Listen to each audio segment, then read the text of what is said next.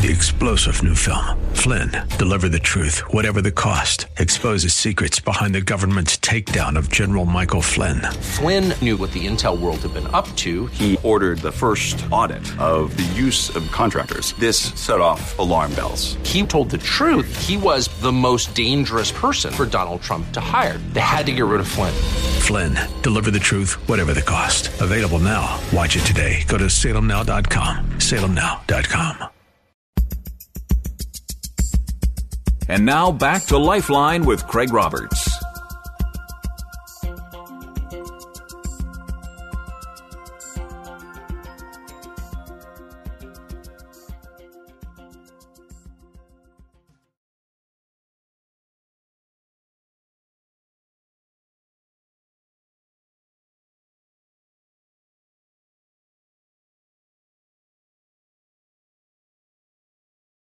I have to tell you a quick story that I think is apropos as we meet our next guest tonight. Years ago, I was a cigarette smoker. And I tell you what finally got me to quit, besides the fact that I earn my living with my voice, and it's probably not a bright idea to be hacking and coughing when you're on the radio, I will never forget having lit a cigarette. I would never smoke in the car, but I smoked in my truck. And driving one day with the lit cigarette, and I had a brand new pair of slacks on. And this is, I'm going to date myself here when I tell you that at the time, a $30 pair of slacks were an expensive pair of slacks.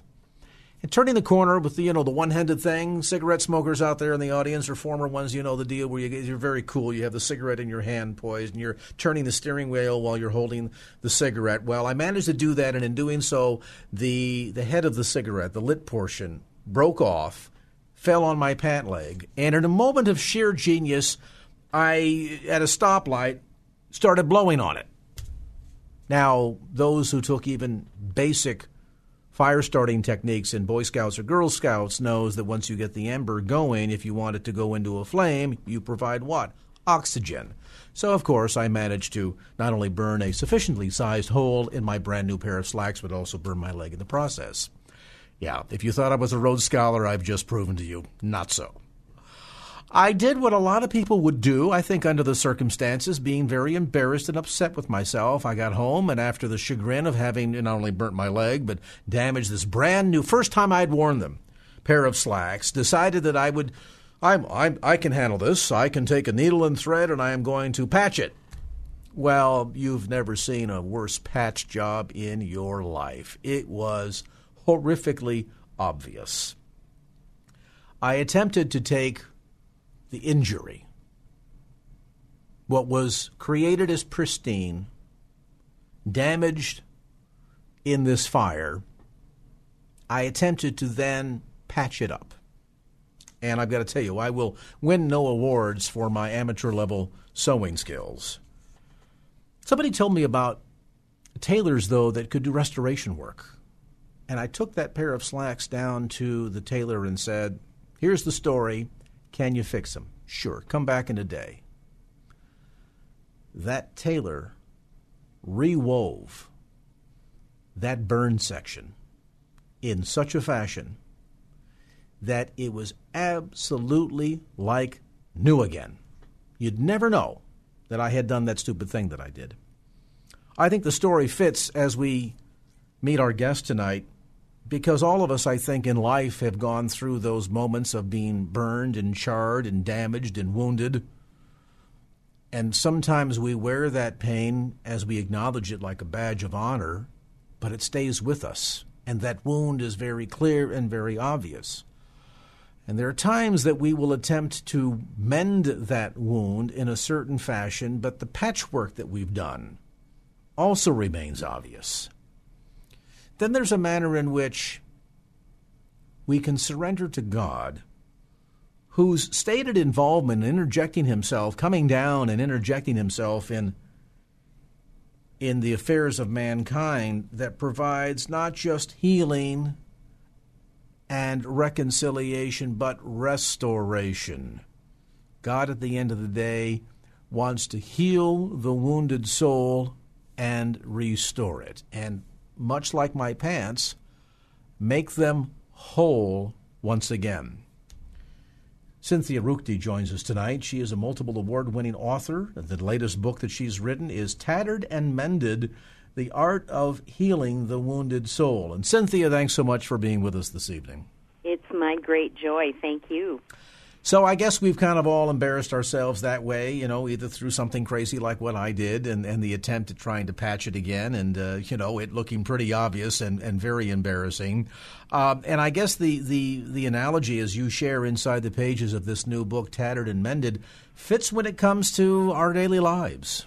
Oh, so very much so. There are so many ways in which we can have our soul either worn through or worn thin or worn out by the decisions that we make or by the things that other people do that influence that really wear away at our souls. Sometimes it's just the dailies of life, but then there are other times in which it's that event, that single event or that moment that just seems to shatter us.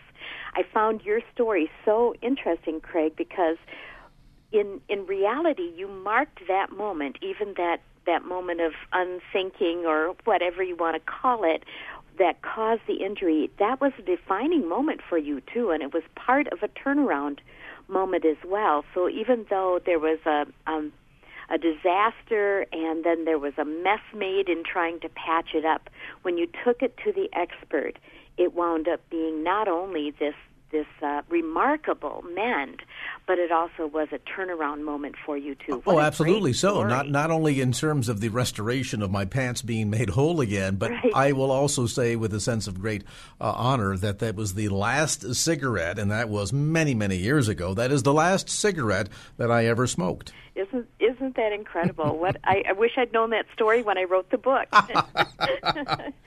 But, the interesting thing, and you make note of this early on inside the pages of Tattered and Mended, there's a lot these days in, talk shows, both radio and TV, about facing your troubles, admitting your pain, recovery programs that help you sort of wear your wounded experiences in life like a badge of honor. Mm-hmm. And I wonder if ultimately, and certainly that can be a step on the road to healing and restoration, but I really wonder if that's exactly the plan that God ultimately has for us. Does he want us to simply wear our wounded experiences in life as a badge of honor, or does that fall short of his ideal? I think very definitely we can look at his plan as he's laid it out in his word and realize that his intention all along was for healing. He expressed that so many times in the stories that he told, and when we get to know his heart, when we see in his word what his heart is, we realize that he not only has prepared a method for us to be healed, but really in actuality from the beginning of time, his desire, even before time began, his desire to send Jesus was for that very purpose, to make whole what was broken, to restore what was tattered. And in a global sense and in a large sense, we see that in regard to the very reason that Jesus came to earth, and then we see that in those individual stories of what Jesus did while he was here on earth, and we see that in the hope that he gives us for our own futures, whether we've been messed up and our lives tattered and shattered by the experiences that we've had that have not been wisdom's choice, or it's been traumas that have been thrust upon us, or just a weariness from trying to get through this life in less than ideal circumstances. I think back to even your call for prayer about your mom. When my own mom was in her last phase of life, I remember having this feeling rush over me, who is going to pray for me like my mom has over the years? And that left this kind of hollowness within me. Well, it doesn't matter if it's that kind of thing or an evil perpetrated against us. We still can wind up in this place where we feel threadbare in our souls. But I believe that God's Word tells us very clearly that his intention is he invites us into his mending room. The world people we know, they're tattered, and the world says, then let's make tattered fashionable. Let's make that the new norm. And instead, God very tenderly and powerfully at the same time invites us to come and mend. And, when we think about the fact that the God that we serve, who fashioned us in the first place, we can come in our human limitations and frailty and attempt to try and cover things up, patch things up, as I did. I thought, well, I'm going to see if I clip a little bit of material from the cuff of the pant, and then I can very carefully sew that in there with some gray-colored thread, and maybe nobody will notice. Well, at the end of the day, who was I kidding? Everybody noticed. And so as much as I did my human-level attempt to try and restore that injury, that damage, the fact of the matter is it was not like new. And the wound, so to speak, the damage was there and still obvious for everyone to see. And yet the expert came in and said, oh, no, we have a plan. We can make it just as if the accident or the injury or the burn in this case had never happened, fully restored. And that's the kind of business, so to speak, that our God is in. If he is capable of creating us, he is certainly capable of restoring us. We'll talk more about that in a moment. This might be a conversation that a friend needs to hear, that individual who is shattered and wounded and dealing with brokenness, and they so long to be restored and yet have convinced themselves that perhaps the best that they'll ever be able to hope for is just to kind of be patched up again. But the message tonight is that God is in the business of full restoration, as if the wound had never happened. We'll take a time out, come back with more as Lifeline continues.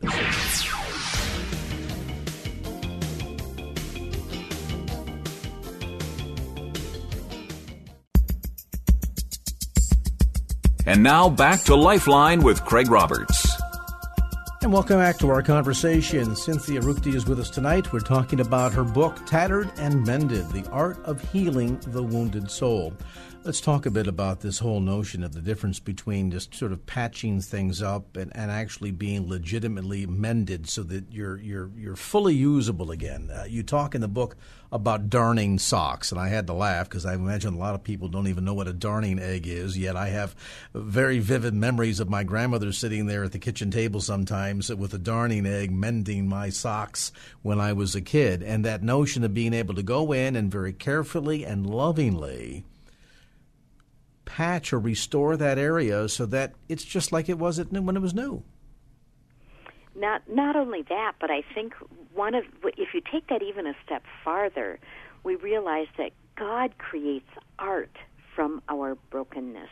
He's the master artist, and there's a whole realm of understanding within him of that when he's done with us, not only can it look like new, it may look different than it was in the beginning because it may be better, more exquisite, more clearly defined. We may be actually a piece of artwork when he finishes with the mending process with us. That is so his heart. He's such a creative God. We know that if we walk into an art studio, we'll probably find that it's messy. There's paint spatters all over the floor. If it's a stained glass artist, there will be glass shards all over the floor. But if you walk into the art gallery, what you see is beauty and something that takes our breath away. And that's what he is able to do. Sometimes in the middle of the process, it gets a little messy. But in the end, what we have is something that others can look at and find hope for their own healing. And there's a story that's created that also shows that caring and very powerful and artistic heart of God in the middle of it, too. They're going to think we're running a sewing circle here tonight, Cynthia, but the thought comes to mind. Do you ever watch Antiques Roadshow? I do, yeah. A lot of people now, don't raise your hand if you're driving, and I don't want you to crash the car, but if you watch Antiques Roadshow from time to time, it's always fascinating. And the one thing that I always get the big kick on, besides trying to guess the prices, somebody will come in, for example, with a quilt. Mm-hmm. and they will talk about its history, this, that, and the other thing, and then here's the value, and all of a sudden that little treasure chest rolls across the bottom of your screen, and there's the price tag, $30,000. And, it's always struck me that the person or group of individuals working together that created that quilt, and back in the turn of the last century or 2 centuries ago now, it was often groups of women that would create these quilts. They took the castaways. They took the shirt that could no longer be worn, the pants like the ones that I damaged that were ripped and torn, and they didn't see them as old rags.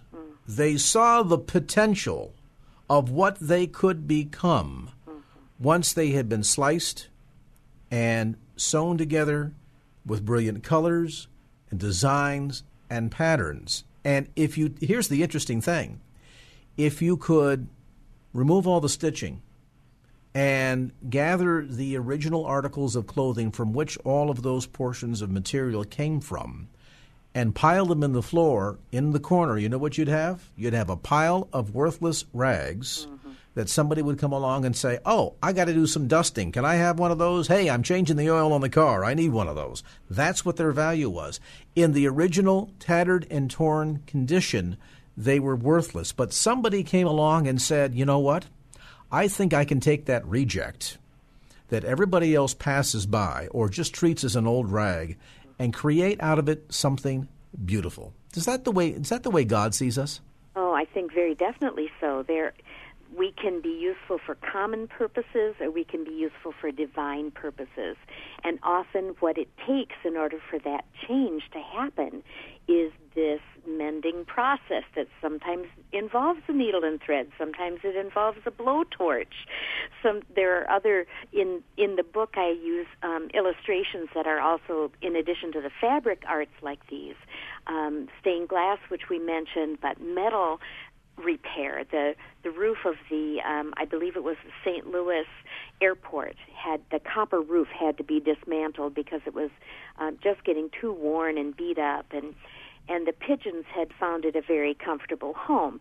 Eventually then, because of the bent and ragged pieces of that, it was the roof was removed and the pieces of copper were put into a dumpster.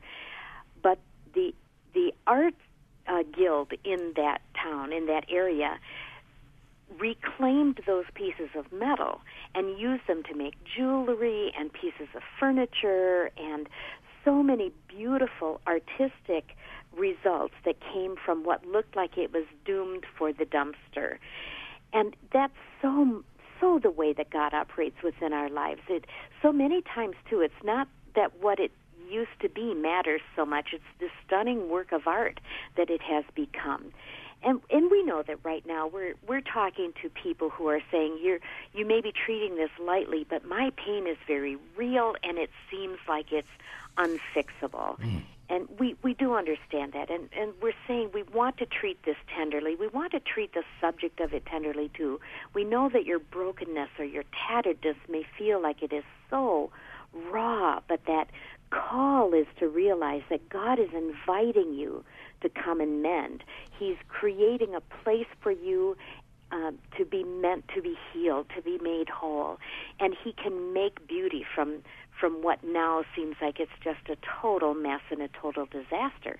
There are those times, don't you think? I would think you would agree. There are those times when the scars remain, but the scars themselves form a tracing of what once was that makes that process of healing all the more beautiful.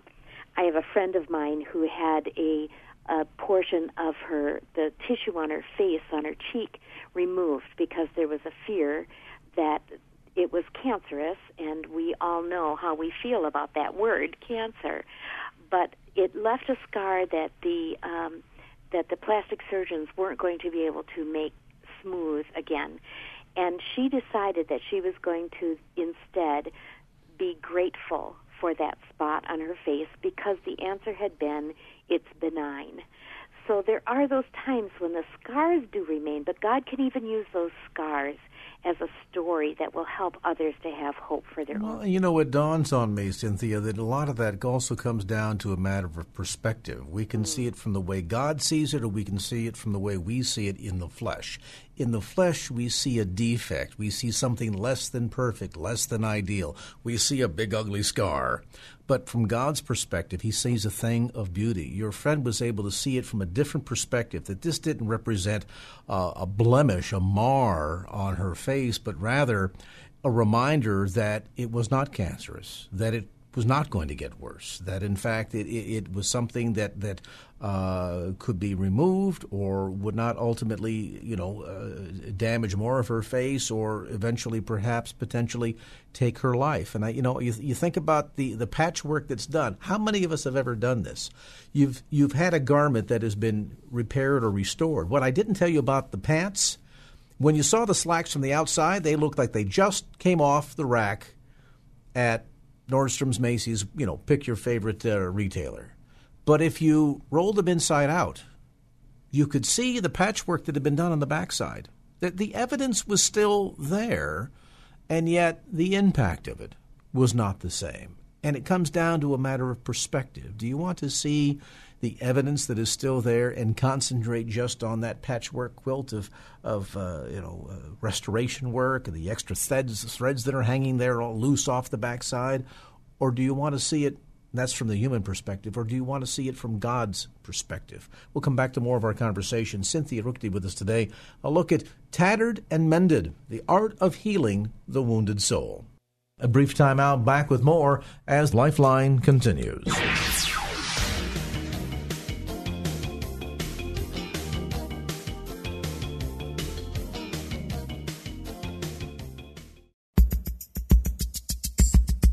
And now back to Lifeline with Craig Roberts.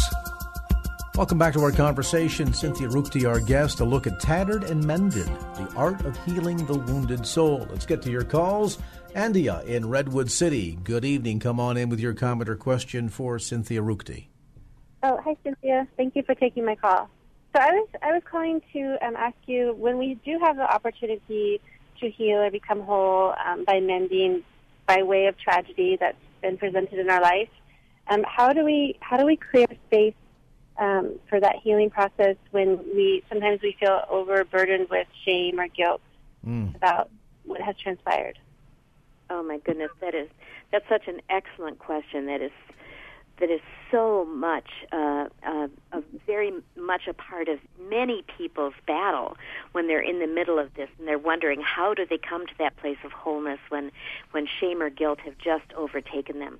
And there are some methods, I think, that God has been talking about in His Word for centuries and applies to us very much today too, of ways that we can create an atmosphere in which we're going to best heal.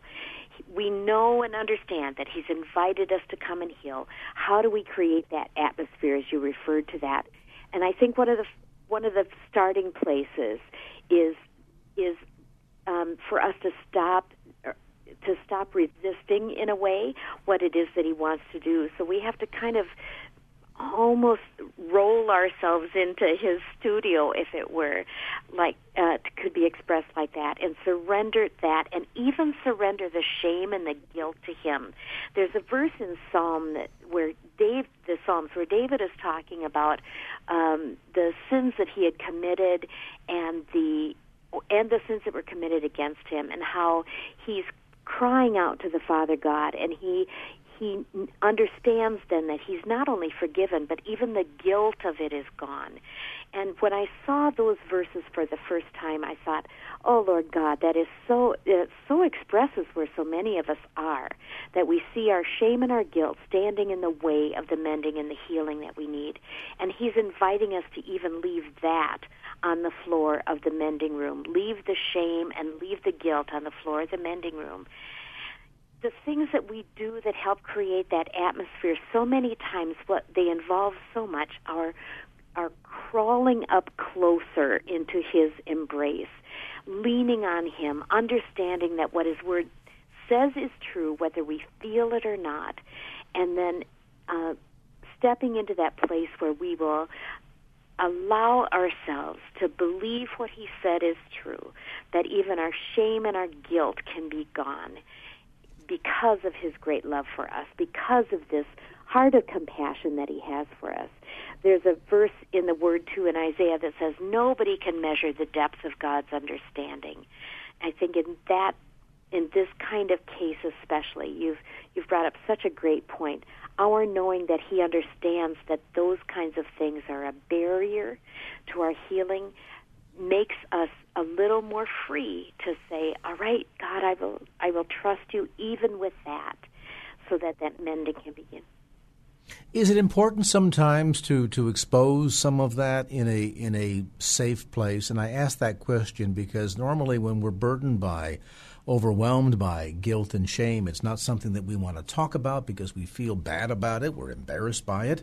Mm-hmm. And yet I wonder if, Cynthia, there are times when, and obviously you have to be very careful in terms of selecting where and to whom you might reveal something like this. But I wonder if sometimes even just being able to speak the words can be the beginning of the healing process. I think that's absolutely true. And I know in my own life that there are times when I need to be vulnerable and other times when I need to be very selective about how open and honest I am about a certain shame or guilt. And I have this handful of trusted friends that I can trust to know God's heart so well that I can be that open with them, and they won't be condemning and judging, but instead they will sit with me, they will listen to me, and their love for me won't change because of that. I hope and trust that you have someone like that in your life that you can confide in, and maybe once it gets laid out on the table and we see, I got it out of inside of me where I've been kind of hoarding that shame and guilt. It's out now and exposed to the air. It's going to dry up so that healing can begin. Yeah, I agree with that, and I think too that has something to do with our personal relationship with God too. Oh, so much so. He obviously is our first point of listener. He's our first point of who we go to, and we confess that guilt to him. We confess the shame to him. We confess that what has happened to us or what we have done by our own choices is something that we know is not what he has for us long term. He doesn't want us to live in that kind of environment and atmosphere. So I think you're absolutely right about that the strength of our relationship with him, the growth in our relationship with him is going to make a tremendous difference in that very point. Andrea, thanks so much for your call. I'm reminded of a dear friend and colleague who, as it turns out, had been the victim of childhood sexual abuse at the hands of a uncle and had carried this secret for 40 years and is now doing a wonderful job in terms of healing and restoration and recovering. And we got to talking one day, and I said, well, I'm curious for you, what was the breaking point? Where did the healing process, the restoration process, when did God pull out the big darning egg for you and begin that restoration? And here's what she told me. She said, the first time I was able to speak the words, I am a victim of sexual abuse. It was so painful to even speak the words. She could not bring herself to do it. By simply speaking the words, it began that process of healing. Again, you have to be careful in terms of the environment, to whom and where you share those intimate details. Certainly, as we mentioned with the caller a moment ago, the nature and degree of your relationship with God is a critical factor in all of that. But sometimes it's just that first step, as they say for the alcoholic, just to admit that there is a problem is oftentimes the most key important step to the beginning of that healing, that journey of healing. When you talk about those first steps, I'm reminded, too, of a story that is included in the book. A friend of mine who had an experience much like that in childhood, and there were actually some torturous elements to it, and one of the torturous elements was that her abuser liked to hold her head underwater until she passed out. And, of course, after that, then showers and baths and shower time in gym class at school and lakes and rivers and swimming and anything like that. She had once loved swimming, and of course that kind of a experience robbed her of that love for swimming, and it kept her in a place of fear, obviously shame too, and fear for so many years. And this thing that she had loved so much, swimming, had been stolen from her. And there came a time later on, it wasn't right away, of course, and she grew and matured, and she matured in her faith, but there came the day when she walked up to the edge of the water. And then the next time she walked up to the edge of the water and she dipped one toe in. And the next time she was able to go in up to her ankles, and the next time up to her knees. And eventually she laid back in the water and swam. And she expressed to me that what she had done was reclaimed that from what had been stolen from her. And every time she steps into the water now, every time she swims, she says in her heart, "You cannot steal that from me." And obviously it took a great deal of courage, and it took many, many steps in that process. But it was a reclaiming and a mending of something that had been so deeply wounded. And the courage that it took came from God also. And she knew that. It wasn't a human manufactured courage. God truly made art out of that circumstance and that situation. And it's a story that I just love to rehearse because of what it tells, of the hope that it gives the rest of us, that sometimes it is that one step. We'll come back to more of our conversation. Cynthia Ruchti with us today. A look at Tattered and Mended, the art of healing the wounded soul. A brief time out, back with more as Lifeline continues.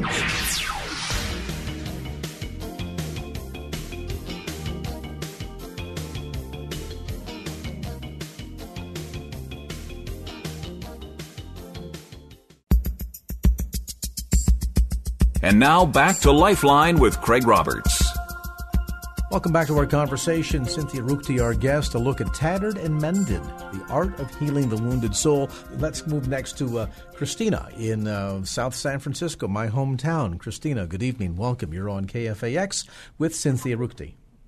Hi, good evening to both of you. I'm wondering about healthy boundaries with family members that have been very dysfunctional. I've been emotionally abused by quite a few of them since I was a kid, and then just stayed away from them, but I forgave them, prayed for them from afar. And then just recently I decided to tell them exactly how I felt in a healthy way, and they just went into denial. So my question is, I do forgive, but just wondering, once you forgive, I mean, this is like over 20 times, is it okay to have these boundaries? Is it okay to say I do forgive, but doesn't mean I have to associate and open myself again because there's just no trust? It's been broken so many times. Sure, and there's that sense of hurt and resentment that's there. And let's talk about that, Cynthia, in terms of creating those healthy boundaries, and I guess also setting realistic expectations. Speak to that, too, if you would. I'm not an expert in that field, psychologically speaking, but what I have observed from friends of mine and from people in my family and extended family who have had situations that have been like this, I think my heart would say, and I believe that it's supported in God's Word too, that absolutely it's important to have those healthy boundaries. For us to step back into a place of danger, or to step back into a place where we're made vulnerable to future woundedness, is not helping our healing at all. When we create that atmosphere of healing, that creative space where God can make art out of the problems in our lives, that we have to be careful that we're not submitting ourselves to re-injury. Now, that doesn't mean that we don't forgive, but oftentimes God uses the fact that we have memories as a protective layer for us that keeps us from being reintroduced into injury again. If we're going to have a wound that is going to heal, it can't get infected. An infected wound is not going to heal properly. We need that place where we are we feel protected and we feel safe. And sometimes that does mean that we have to make some difficult choices about some emotional boundaries. And think of the child who burns his or her hand on the stove. In the future, that child will be very cautious around the stove because they associate it with pain. And so, as you point out, sometimes that memory can also serve as a protective layer, so to speak, to know that there are certain individuals or circumstances that are not safe and therefore should be avoided. The other thought that comes to mind, and I'm not a doctor on this either, Christina, but I played one on the radio once, setting up healthy expectations as well. Sometimes when we are working through the process of hurt and resentment and we want to exercise forgiveness, sometimes our expectation is that the person who has wounded us will see our pain, acknowledge it, confess, apologize, change their ways, and, the end of the story, and they all lived happily ever after. It doesn't always happen that way. And sometimes we have to be reminded that the person who injured us or wounded us, they are wounded too. Oftentimes our behavior comes out of our own sense of brokenness and bad experiences in life. And so we tend to kind of, mimic what we've experienced and bring it upon others. Be mindful that they are still wounded or broken themselves. We talked earlier about the perpetrator who, violates a young girl, the uncle that can't be trusted. That kind of behavior can only come out of somebody who for themselves is wounded and broken. I'm not making excuses here. I'm just explaining that we have to set our expectations proper or in balance, and understanding that as we are on the pathway toward healing and restoration, experiencing the glory of receiving and being bathed in God's forgiveness, those who have wounded us may not be in the same place. They may not be in the position to return a sense of remorsefulness and an apology or wanting to restore or heal or make whole again. And so sometimes it's just a matter of saying, I'm going to release the anger and bitterness, not hold on to that. Use that as a boundary, as you mentioned a moment ago, Cynthia, and then recognize that just because we've reached out and forgiven them doesn't mean that now everything is going to be flowers and roses and we're going to get along just dandy. I mean, that oftentimes is not the case. I think there's a quote from the book, too, that I hope will be an encouragement to you, that mending a tattered soul, and we're talking about our tattered soul, your tattered soul, is unrelated to the inability to change the past. And that's one of the beauties of the artwork that God does within us, that He does not have to remove the past, which isn't going to happen. That history is there. But instead, He can make us whole in spite of the past. It's not dependent on being able to make it as if that never happened to us. And certainly in your situation where there were multiple times of these disappointments, that would be true. And I think you're very wise in thinking that one of the things that you need to do is create those very carefully and prayerfully established healthy boundaries. You've expressed yourself to your family now. They've been in denial. You've prayed for them from afar, you said, which is such a beautiful thing. And now I believe that you can rest in the fact that God will deal with them, and you were doing the right thing and moving forward in a healthy way as you trust and lean on Him. All right. Thank you so much for the call, Christina. We've got time for one more, Jarrell. Is that right? Okay. Let's jump over to Regina. Come on in then with your comment or question for Cynthia Ruchti. Hi. I have a question, and I'm so happy that you guys are having this. I have a girlfriend she's a new girlfriend to me, but yesterday she revealed that she had been molested by her older brother. And my question is, how do I help her? I mean, I don't know. I have told her about my experience and where and how God took me through the steps towards, healing and restoration. but I don't know how to help her to get it, what it is she needs. What an excellent, excellent question, and coming from such a compassionate heart. You're to be commended for that. The first thought that comes to my mind is your willingness to be a listener scores so many more points than if you had the right words or if you had a technique to share with her. Your willingness to be a friend, to remain a friend after you've heard this story, to be faithful to her, to show her examples of what it's like to live a hope-filled life, and just be evidence of that around her. There are so many things that we feel helpless to do when we want to encourage somebody else who's in such a place of such deep emotional pain as this is. And that mending process isn't going to be easy, and everybody's timetable is going to be different for their mending and healing. But your very presence in her life and your listening ear are going to provide that safe place for her in which she can mend too. There will eventually be times when you can suggest a song, maybe a worship song that was meaningful to you. There will be other times when you can suggest other things that might be beneficial to her, but quoting scripture verses for her and trying to give her the plan that worked for you is going to be less effective, and it's just such a beautiful thing that you're expressing this and asking this question. But I would encourage you to serve as that listening ear for her, and eventually she's going to see some of the answers coming to her own heart and mind as she leans on you and as you represent Jesus to her.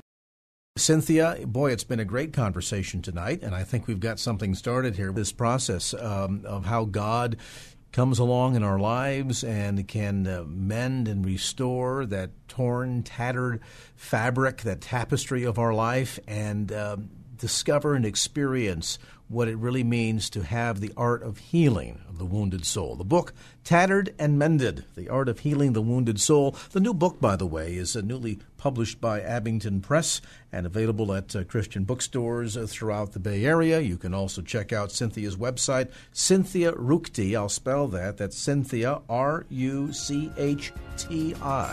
CynthiaRuchti.com. Cynthia, thanks so much for the time.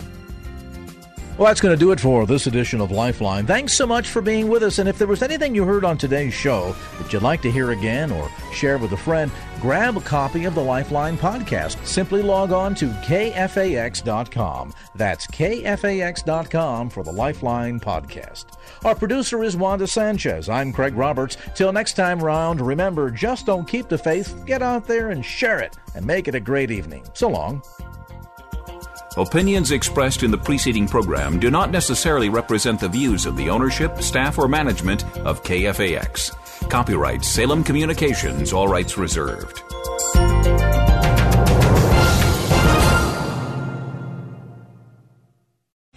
3-star General Michael J. Flynn, head of the Pentagon Intelligence Agency, knew all the government's dirty secrets. He was one of the most respected generals in the military. Flynn knew what the intel world had been up to. He understood its funding. He ordered the first audit of the use of contractors. This set off alarm bells. The explosive new documentary, Flynn, Deliver the Truth, Whatever the Cost, uncovers the facts behind this scandal. Flynn told the truth. He was the most dangerous person for Donald Trump to hire. I find out the worst enemy that I'm going to face in my life is right here in America. They took my assessment and they wanted me to change it. And I was like, I'm not changing it. They had to get rid of Flynn. With in-depth interviews, archival footage, and never-before-seen personal records of the man behind the headlines. I just felt like I was drowning. Flynn, Deliver the Truth, Whatever the Cost. Available now. Watch it today. Go to salemnow.com. salemnow.com.